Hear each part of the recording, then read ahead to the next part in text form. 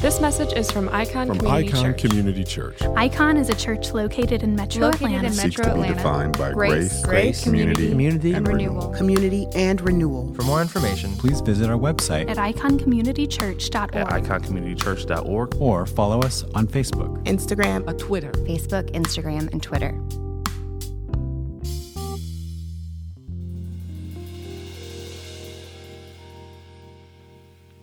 Icon family and friends, it's good to be with you again. We're so thankful that we have the technology to stay in community with each other as we go into God's Word together.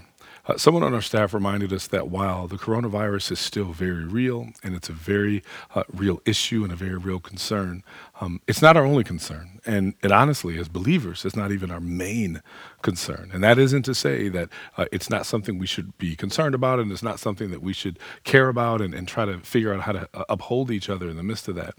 But we still need to be able to function in all these other areas of our lives, and we need to be able to continue to grow spiritually. We need to be able to, it can be possible to be so overwhelmed with the things related to the coronavirus that we avoid or even ignore other deep spiritual issues. And so they all need to happen concurrently. And so we hope that we can do that together today. So let's do this. I want to start with this question. Just how free are you? As westernized American Christians, we take our freedom very seriously. Freedom is a big deal. We value freedom. We would do things in the name of freedom, both good and not so good things in the name of freedom. Freedom feels like the ultimate value that we cling to with our lives. And so we pride ourselves on being free to choose and being free to not choose and being free. Sometimes we take great pride in the freedom to be stupid and to make really dumb decisions, but we want our freedom to be dumb, right? Freedom is something that we value almost to a fault. But my question is, just how free are you? Our text today, Jesus actually challenges this idea of real freedom. He challenges the idea that we get to define our freedom for ourselves, that we get to determine if we are free. And I think that when we look at what we've already covered, right, look at all the things that we've already seen in the chapters leading up to or including chapter 8, right? If you look at chapters 6, 7, and 8, you see Jesus using the wilderness experiences to teach us that Jesus is the fulfillment of the wilderness experience. Remember the manna and how Jesus made himself the bread of life? In his way, he's saying God gives you what you need every day in the same way that he gave the children of Israel what they needed every day. Jesus gives you what you need. This bread never ends. Then he talks about water and shows how Jesus is like water. Remember back when Moses struck the rock, and when he struck the rock, water came out. And Jesus is saying, I am like the water that comes out of the rock, except that this fountain is so deep, it never ends. It will quench your thirst, and you'll never be thirsty again. Your thirst will always be met. That's what that means, right? To not be thirsty again doesn't mean you won't yearn for something else. It just means that whenever you yearn for it, it will be satisfied in Jesus. It's not bad to be thirsty or hungry as long as it's met in the right way. The problem is when we try to meet those needs ourselves, right? We feel the freedom to meet those needs ourselves. We also see Jesus using the metaphor of light when he says that I am the light of the world. That harkens back to what we saw back in the Old Testament when the children of Israel were being led by this cloud by day and this pillar of fire by night. This reminder that God was leading them everywhere that they needed to go. This reminder that God was protecting them, that God was surrounding them, that God was going with them, that God would never leave them. This was the light that would shine into the darkness. And in the same way that back then those people needed to receive the light, we need to receive Jesus as that light. And those that don't receive that light would remain in darkness. Jesus said, some may say, I love him. Some may say, honestly, some people might look at that and go, well, yeah, I love him and I believe him. And some might say, I don't know. Maybe Jesus is one light among many lights. Maybe he's one source of food among many sources of food. And so when you look at where Jesus is now, we've gone through chapter 6, chapter 7, this first half of chapter 8. You see this place where the Bible says that many people believed in him. Many people believed in him. Now that should be a little questionable for us. That should make us wonder, okay, I mean, it's a good thing that folks are believing, but there's a big question we should ask about this passage we're going to look at. Because all of these folks, Jesus has been laying out over and over again, you need me, you need to believe in me, because there are ways in which your own sin is slavery. You're not able to choose the light that is me because you feel the freedom to choose other lights. You're not able to choose the food that actually will meet your greatest appetite because you think you can find food elsewhere. You continue to thirst unsatiated because you believe that you can find water elsewhere. You see, what our sin does, what our slavery to self does, is it makes us think erroneously that we have a freedom that we actually don't have. You see, outside of believing in Jesus, we don't truly have the freedom to follow him. We don't have the freedom to choose him if we don't actually believe in him. And so that's the reason when we look at this passage, and it's a pretty sizable passage, and we're going to walk through it a little bit at a time as we go through this. But what we're going to see here is Jesus is going to show us the features of authentic faith, the faith that frees. He's going to show us what it truly means to have authentic faith and not counterfeit faith, to have real faith and not fake faith. Obviously, fake news is this mantra that we love to see thrown around over and over again. And really the only place where Jesus seems to use that is when he's talking about what authentic faith looks like versus counterfeit faith. And so you see, when we look at this, I just want to point out 4 areas where Jesus shows us what authentic faith looks like.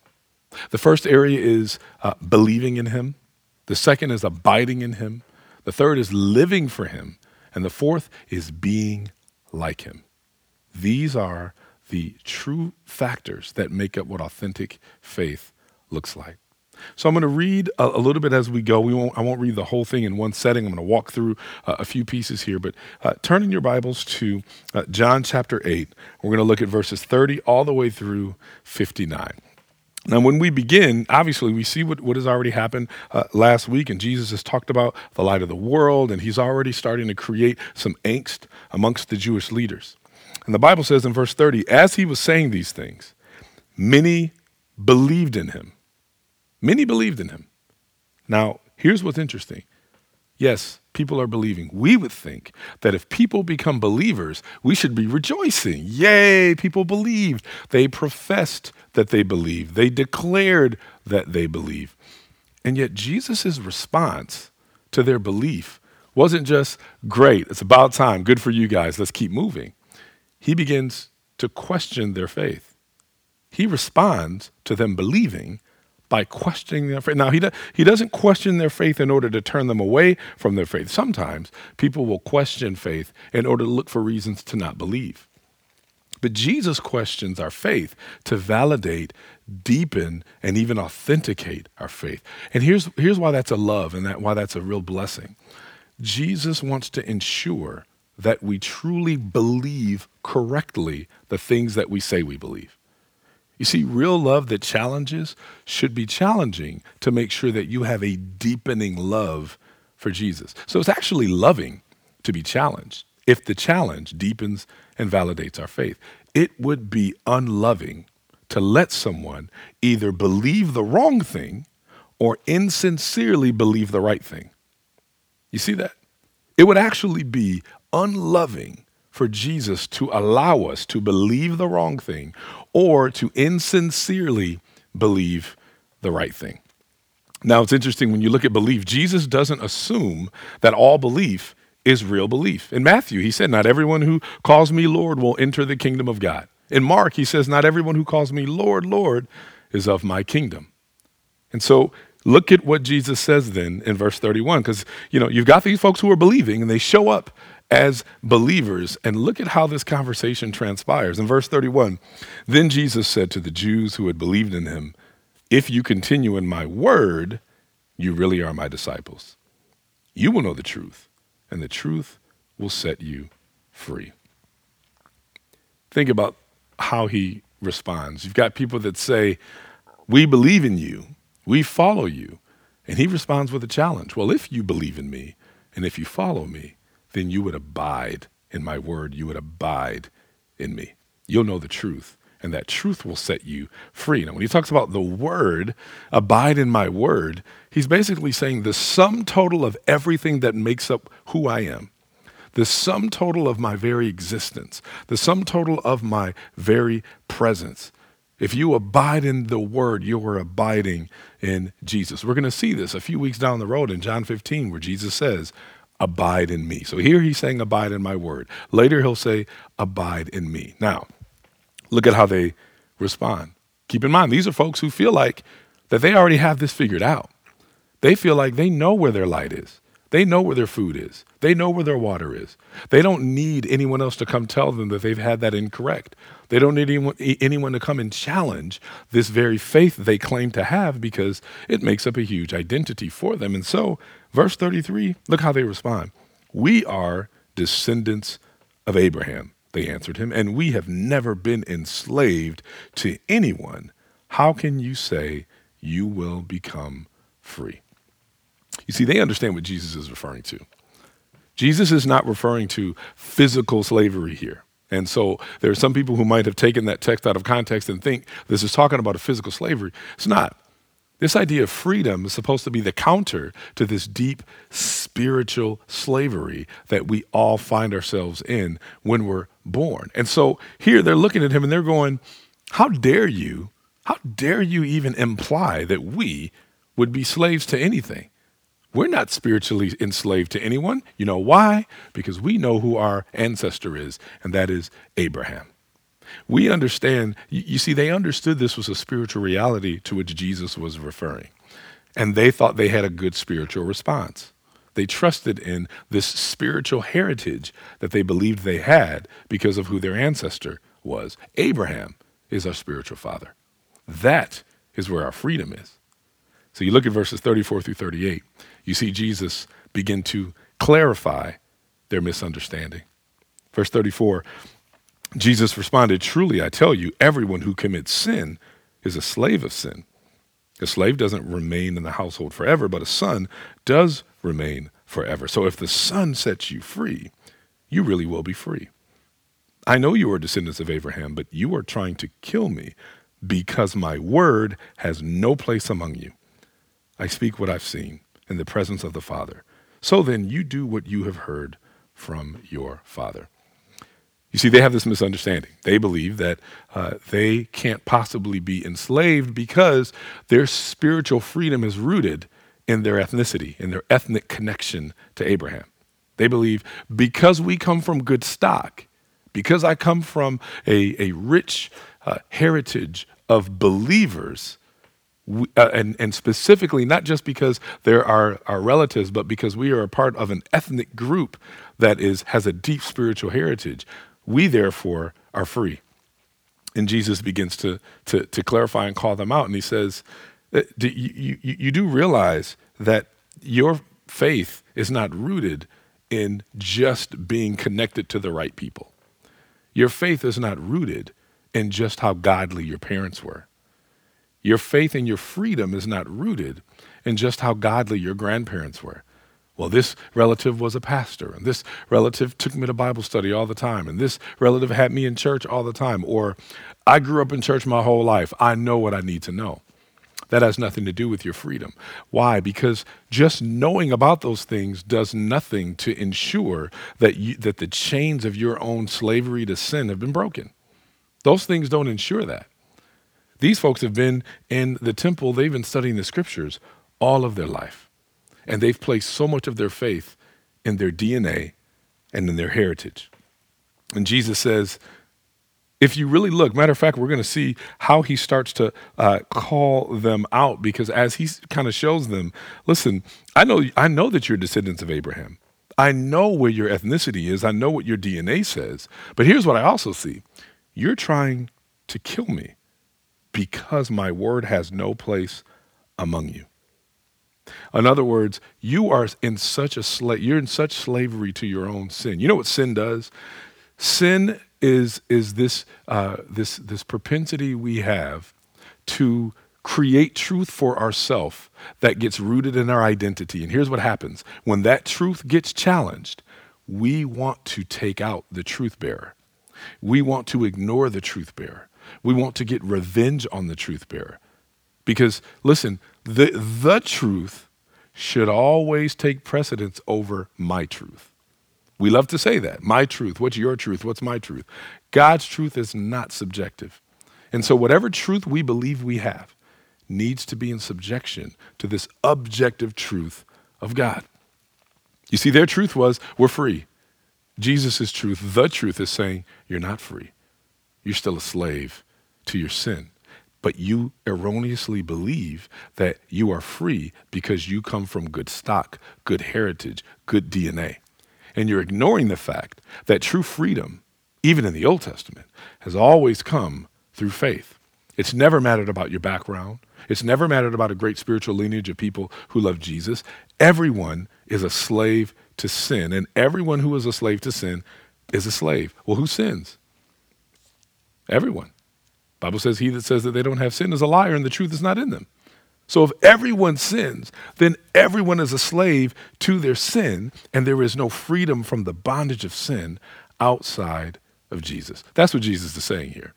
So he points out that you guys, not only are you sinful, but you're sinful because the word is not truly in you. The word that should have been in you is not in you, because when you hear truth being spoken, the only truth, Jesus says, the truth that I'm giving you comes from the Father, the same Father that you claim to have, right? So if I'm giving you truth from the Father and you hear that truth, but you want to kill the messenger of that truth, you can't possibly be connected to that same Father. So you're still trusting in your DNA and your heritage, and you're actually removed from the very Father who gave that truth. So when he says that, when he points out he says, I speak what I've seen in the presence of the Father. So then you do what you have heard from your father. This gets, well, I'll touch on this in a couple verses later, because he keeps saying this. You're doing what your father does. You're doing the things that your father wants you to do. That has to be making them feel really weird, because they're like, we know who our father is. Why are you pointing this out? Well, take a look at this. Verse 39, our father is Abraham, they replied. So they're already starting with, listen, we know who our father is. Our father is Abraham. We know where we find our freedom and our truth. It's in Abraham. And look at how Jesus responds. The next part of 39, he says, you would do what Abraham did if you were Abraham's children. In other words, you're claiming to be a descendant of Abraham, and you're claiming that your faith and your freedom is rooted in being connected to Abraham. But if he truly were your father, if you really were children of Abraham, if you were Abraham's children, you would do what Abraham did. What did Abraham do? Abraham believed by faith, didn't he? Abraham believed what God said.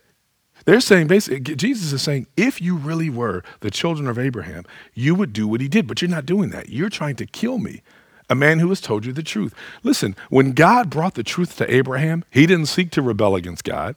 He didn't seek to kill God. He did the opposite. He obeyed God. He placed his faith in God, which is why Jesus then goes to verse 41 and he says, you're doing what your father does. Okay, so what is Jesus getting at here? I like to think that this is the first Maury Povich part of the Bible. I like to think that this is really kind of this call out. Jesus is doing a spiritual paternity test.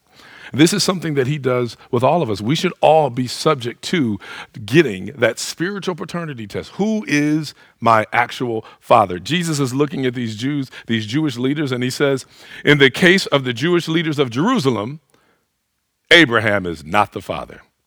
God is not the father. He is telling them, you have a different father. as much as you claim to come from this great heritage, as much as you claim to have this belief, as much as you claim to love God, you do not have any real connection to this Father. You have a different one. And then what he points out, I think, is so telling, because Jesus has already demonstrated something about our faith and about our paternity. The evidence of your paternity is never in your declaration. It is always in your demonstration. You see, what you show shows who you come from. Not just what you say, not just what you claim to believe, not just what you can recite, not just what you have memorized, but what you actually demonstrate proves not just who you are, but whose you are. And we see Jesus is showing there's no way you could be the Father, or there's no way that he could be your Father. Because if he truly were your Father, you would be doing what your Father does. You would be functioning the way your Father did, but you're not, because you have a different paternity. Now, when he calls them out, he's basically saying, in your demonstration, what you're demonstrating is a lack of righteousness. You see, if you have real righteousness, your works will demonstrate the one from whom the righteousness flows. So their desire to react and as a slave to sin shows up really clear, right? What is sin again? Our desire for self over our desire for God. And so as long as I think my desire for self coincides with a desire for God, I'm okay with it. Until my desire for self gets challenged by what a real desire for God should be. And so these folks are now getting told, hey, this thing, this desire, this way that you've been living does not look like what it means to truly desire the true Father. And so what do? They do what we do. You thought that your truth was correct. Someone challenges that truth. You can't really argue with the points of the actual challenge. And so what we normally do in our sinful nature to self-protect and to be defensive is we start attacking the messenger. We don't want to actually weigh, we say this often, I don't want to weigh the veracity of the claim. So I just want to come against the claimant. I want to tell them, well, no, I don't know that I don't know that I can argue with that, but I can talk about what I don't like about you. I can talk about the fact that there's something about you I can question. Why should I believe what you're saying when I have reasons to believe I shouldn't even listen to you? And this is what they do. Because after he calls out and says, you're only doing what your father does. Your father is the devil. Your father is Satan. Your father is one who is the father of lies. You are following him. Now, really quick, before I even talk about their response, isn't it interesting? This story started with everyone believing, or tons of people believing. And it moves to this place where Jesus is now calling them devils, or calling them children of the devil. You might say that's pretty harsh. You might say that doesn't seem loving at all. But again, anytime our faith is challenged to the extent where we begin to start deepening our love for him, it's always loving. It's always good. Things don't always have to sound good or even make us feel good for them to actually be good. We love to quote the scripture all the time, all things work together for those who love the Lord and are called according to his purpose. It doesn't say that all things are good. It says all things work together for our good. And so being challenged, even if it makes you feel bad, should actually move us to a place where we go, it is very good if I end up landing in a place where I have a deeper love and a deeper appreciation and a deeper conviction about what it means to follow and love Jesus. So now their paternity has been challenged. So here they are, the paternity of their parentage, all of that has been challenged, and that would make anyone defensive. So they respond in their defensiveness. That's what we do when we're enslaved to our sin. We respond with defensiveness. What do you do when your truth, right, or when truth shows that your parentage is not what you thought? Your identity is challenged. Look, for those of you who know me, I love doing ancestral research. I love being able to look up different family connections and where we come from. And sometimes it's really good because we've got a lot of family kind of oral histories that we've heard over and over again. And sometimes looking at the records will validate it. Sometimes it'll clarify it. Sometimes it'll disprove some family myths that we have as well. But what's been really interesting is the DNA component to ancestral research. You see, it used to be that people would go get DNA tests and you paid a certain amount of money and it was done at a hospital or special clinics. But over time, it's become available for mass consumption. So now we all can go get DNA tests. We can go to a drugstore and get a DNA kit. If people want to be able to test the parentage of a child, they can just go and do that. And scientists tell us that those tests are roughly 99.9% accurate. You don't often have a false DNA test. We're not talking about whether or not you can connect, am I related to this great-great-grandparent? Just figuring out who the father of a child is, those DNA tests are ironclad. But people sometimes will get mad when the truth they get doesn't match up with the truth that they had owned or claimed or professed. What do you do if in the unfortunate event a DNA test comes back and you find out who I thought was my father isn't my father? Well, if you've had an idea in your mind about the relationship you had there, you get incredibly defensive. No, that can't be true. Now, you don't know, or you don't have the scientific argument to be able to prove that the DNA test is false. So you can't deal with the fact. All you can do is deal with what you feel about it. No, that can't be true because I have this, or I had that, or I had this, or I had this relationship, or I've done these things. And yet the facts say that there is no biological connection to this father. This is kind of where they are. Once the spiritual DNA test gets pulled on them, they can't actually attack the test with any real intellectual integrity. So they attack the person that's bringing the news. This is what the Jewish leaders did with Jesus. So how do they respond? They respond by saying, if you take a look here at the second half of verse 41, well, we weren't born of sexual immorality, they said. We have one Father, God. Now this phrase can mean one of two things. They could either be taking a shot at Jesus and his questionable parentage. We've talked about this before. They could easily be saying, you're talking about us not being connected to our father. At least we weren't born of sexual immorality, right? They could be taking a shot and going, at least we don't have a mom who, while she was engaged, came back pregnant and claiming God did it. At least we don't have a mom that has this spurious reputation, this questionable origin that you have right now. We don't have that. We have real faithful parents who didn't sully the family name. Or it could also be them pointing to their own ethnicity, right? They were Jewish, and they were saying, we didn't come from sexual immorality. That's how they viewed another group. And we're going to see them mention this to Jesus. That's how they viewed a group called the Samaritans. History tells us that Samaritans were this group of people that had, over periods of time, Jewish people who had mixed and commingled with Greek people, and so they formed this kind of what they would have looked at in this horrific way of talking. They would have looked at them as almost like not pure blood Jews. They were half mixed breed type people called the Samaritans. And because they thought that their bloodline wasn't pure, that led to them also being spiritually impure, having different ways of believing, having different ways of practicing. And so those things got connected. If you were Samaritan, you were unclean, you were impure. And so they were able to actually connect their faith with their ethnicity. Our Jewish bloodline is pure. We're not like those Samaritan people who have Jewish blood mixed with Greek-speaking blood. Our Father is God, and we are the pure Jews. Now, we should take something from this. Any faith that connects God with ethnic purity is never the work of God.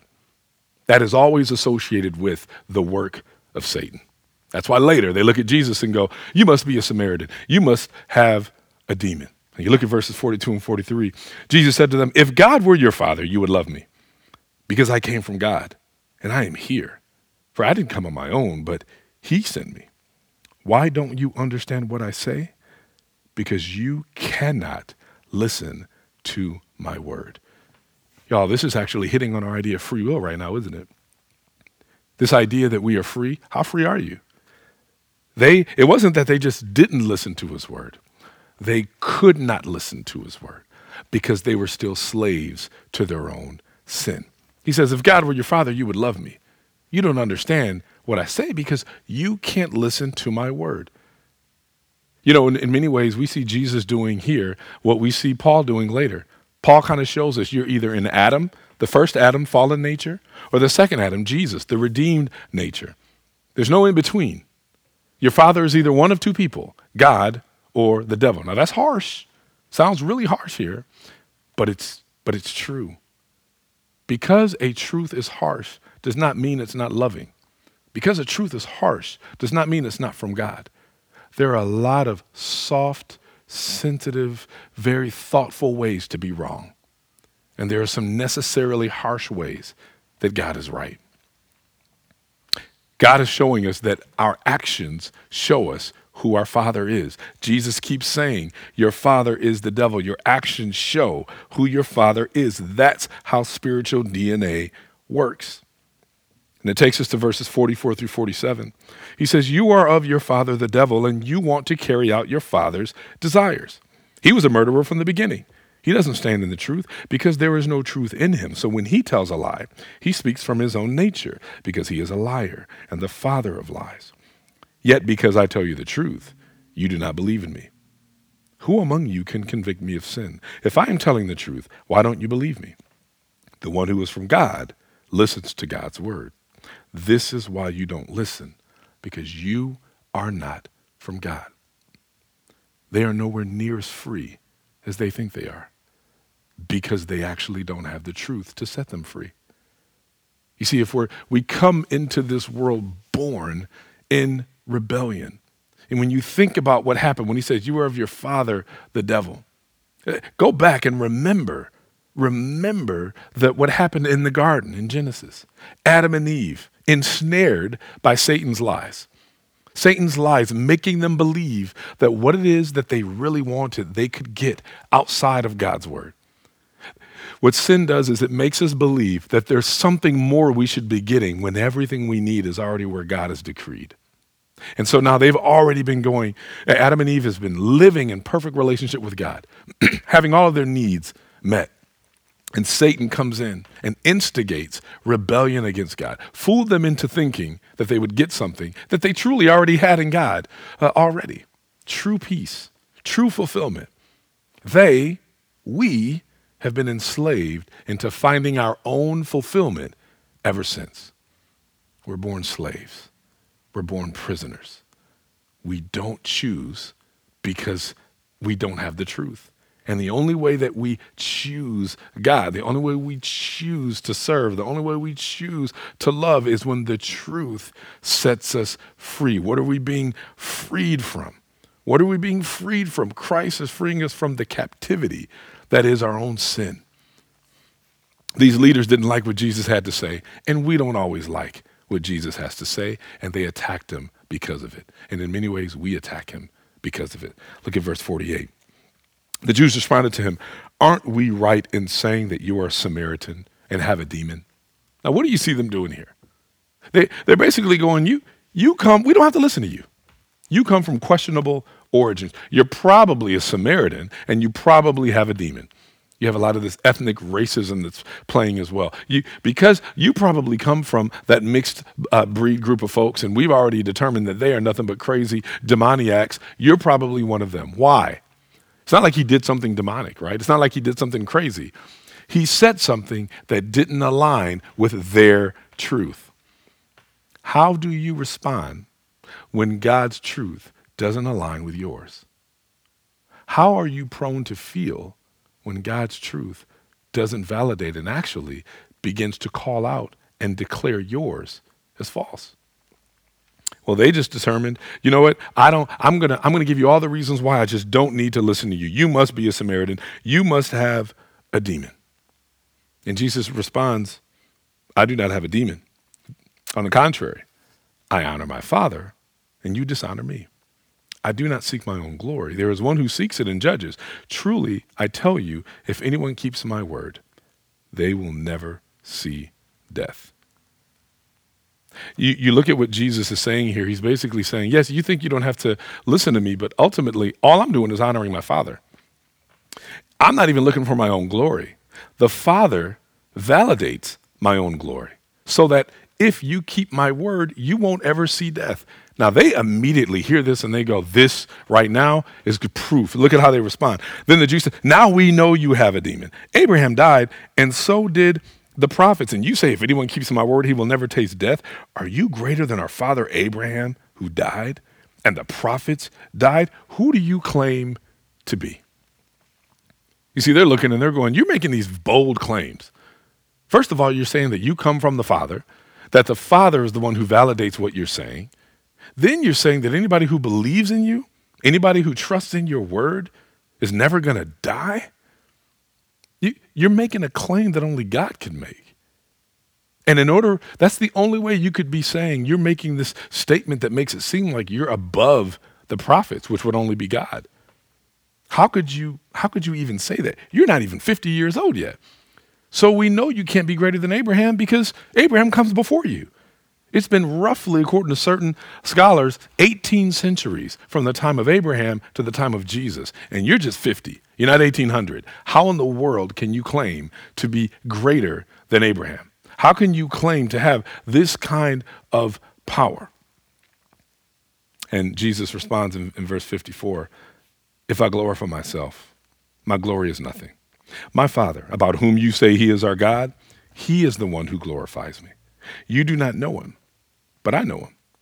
If I were to say I don't know him, I'd be a liar like you, but I do know him, and I keep his word. Your father Abraham rejoiced to see my day. He saw it and was glad. Here Jesus is again saying, you keep trusting in this whole, it's funny. At first they're like, our father is Abraham. And then he kind of shuts that down like, well, our father is God. And he starts to shut it down again and go, if that was your father, you would have believed me, right? And he says, this God that you claim is your father, he glorifies me. And then he just basically confirms this claim that they make, this question that they ask him. Are you saying you're greater than our father Abraham? He basically goes, yep, affirmative. I am. I'm greater than Abraham. Not only am I greater than Abraham, this isn't a blasphemous thing to say, because Abraham knew that I was greater than him. He rejoiced at seeing my day coming. In other words, your truth is rooted in misunderstanding. You've misunderstood God and his prophet Abraham because they both pointed to me. This is why we say this often. It might even sound like just so cliche, but it's true. It does not matter how sincerely you believe your truth. You could be sincerely wrong if you misunderstand the truth. And they have misunderstood up to this point. So they're going, you sound crazy. You're not even 50 yet. You can't do any of this stuff. And he goes, I preceded Abraham. I came before Abraham. Look at his response in verse 58. Truly I tell you, before Abraham was, I am. I came before him. Then he uses this language. He says, before Abraham was, I am. For any Jewish reader or Jewish listener, they would have understood this to be, we've talked about this before, a claim of being God. For any man to say this would have been blasphemy. For any mortal, regular man to say this would have been a stonable offense in the Jewish law. And so they knew the moniker, I am. They knew what that meant.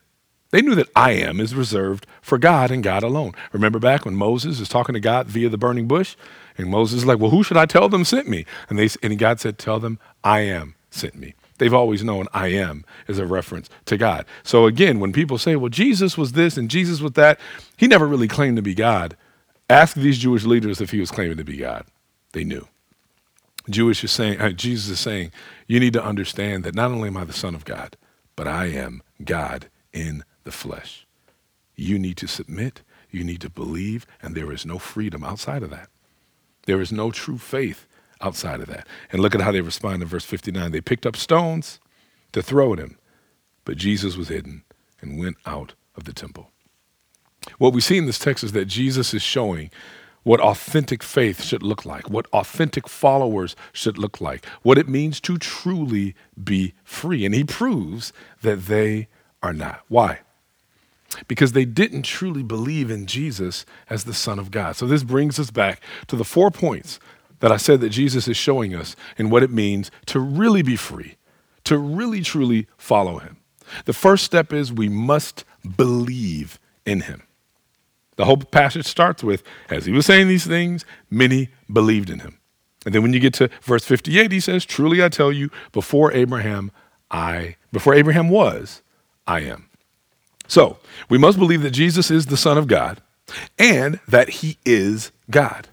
That's why he can say, through me all things were made that has ever been made. Before Abraham was, I am. To believe in Jesus is to believe he is our salvation. Without that, there is no true freedom. Without that, there is no true faith. We cannot be disciples of Jesus outside of this. And it's totally based on faith, just like Abraham. Now look, this idea of this kind of faith, this idea of receiving salvation based on faith in Jesus is totally counter to everything we've been programmed to believe or in ways that we perform, right? Do something to get something. Create something to get something. Do this service to get this service. Create this kind of a product to get this kind of remuneration, right? Our economy works this way. If I do something, you pay me for it. But in Jesus' economy, he says, I do something and you get something. I do something and you get something. And all I require from you is humble faith. So we must be convinced that he is God, that he is our salvation. The second point Jesus brings up again in verse 31. If you continue, if you abide in my word, you really are my disciples. You will know the truth and it will set you free. In other words, if you continue in my words, you're my disciples.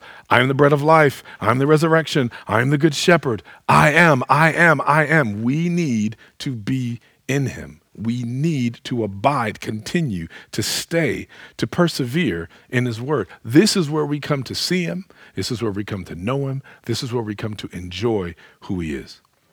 There is no way to be a disciple of Jesus without truly abiding in him. So it's not enough to just say, I believe in him. I actually have to abide in him, abide in his word. One pastor put it this way: there are multiple ways that we can actually abide in him. We need to be persuaded of his truth. We need to be attracted to his beauty. We need to treasure his value. We need to be overwhelmed by the peacefulness of his grace and his power. We have to see nourishment in his bread, refreshment in his water, and the brightness of his light. So abiding means to never cease in any of these things. That means I should never be tempted to or be persuaded that something else is true when it isn't. I should never look for beauty in anything that supersedes the beauty of who Jesus is. I should never treasure or value anything more than the salvation that I get in abiding in Jesus. In abiding in Jesus, I should always be moved towards peacefulness because of the grace and power of God. So whenever there is a disruption of peace, there's something about Jesus that I'm missing. I should never look for nourishment in anything outside of who Jesus is and his word and his spirit. Nothing should bring me more nourishment than that.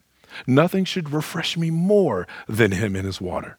Nothing should elucidate or clarify things in my life more than his light. This is what it means to abide. Thirdly, we live for him. You know the truth, and the truth will set you free. And then later, if the Son sets you free, you really will be free. You will be free indeed. There's something about being set free, this new identity, this new status. We are no longer slaves to sin. You know what that means? We say this often. We're not just free from something, we're free to something. Galatians 5:1, for freedom, Christ set us free. Stand firm then, and don't submit again to a yoke of slavery. What Christ has done is he's given us freedom from the tyranny of self to the freedom of willing service to Jesus. And finally, in closing, we're called to look like him. Ephesians 5, starting at verse 17. Listen to how the Apostle Paul tells us what it means to truly look like Jesus. And in Ephesians 4, verse 17. Therefore I say this and I testify in the Lord, you should no longer live as the Gentiles live in the futility of their thoughts. They are darkened in their understanding, excluded from the life of God because of the ignorance that is in them and because of the hardness of their hearts. They became callous and gave themselves over to promiscuity for the practice of every kind of impurity with a desire for more and more. But that is not how you came to know Christ. Assuming you heard about him and were taught by him as the truth is in Jesus, to take off your former way of life, the old self that is corrupted by deceitful desires, to be renewed in the spirit of your minds, and to put on the new self, the one created according to God's likeness and righteousness and purity of the truth.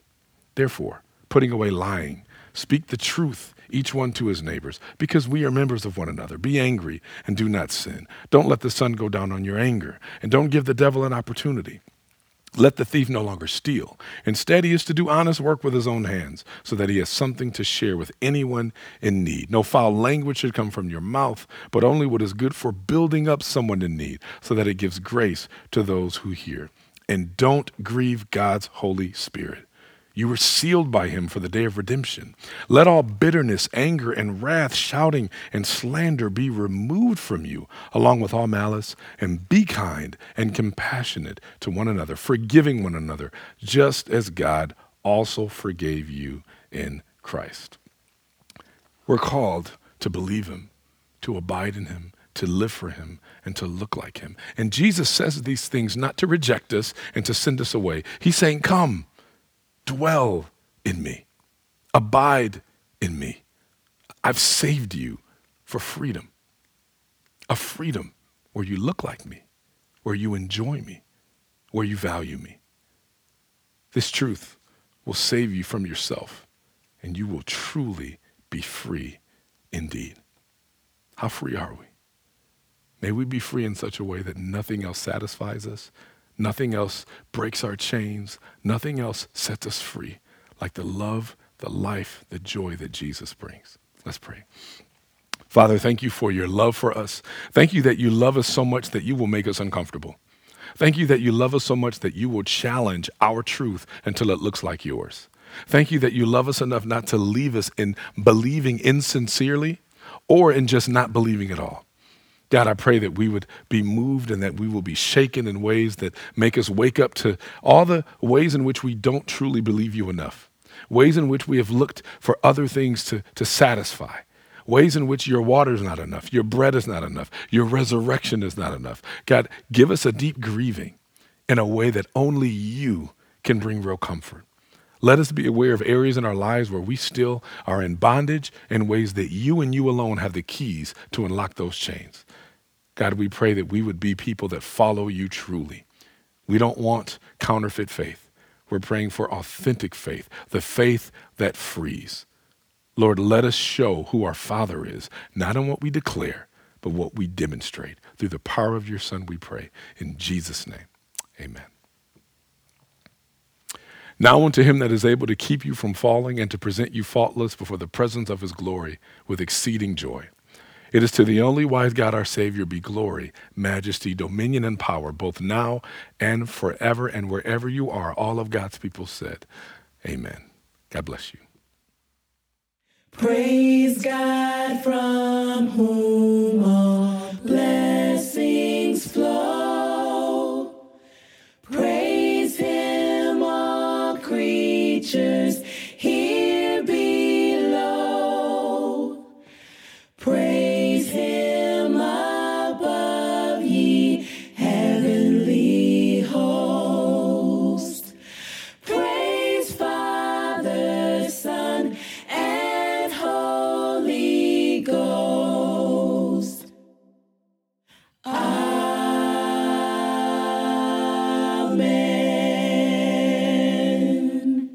Thanks for listening to this message from Icon Community Church. Please visit us online at iconcommunitychurch.org or follow us on Facebook, Instagram, and Twitter.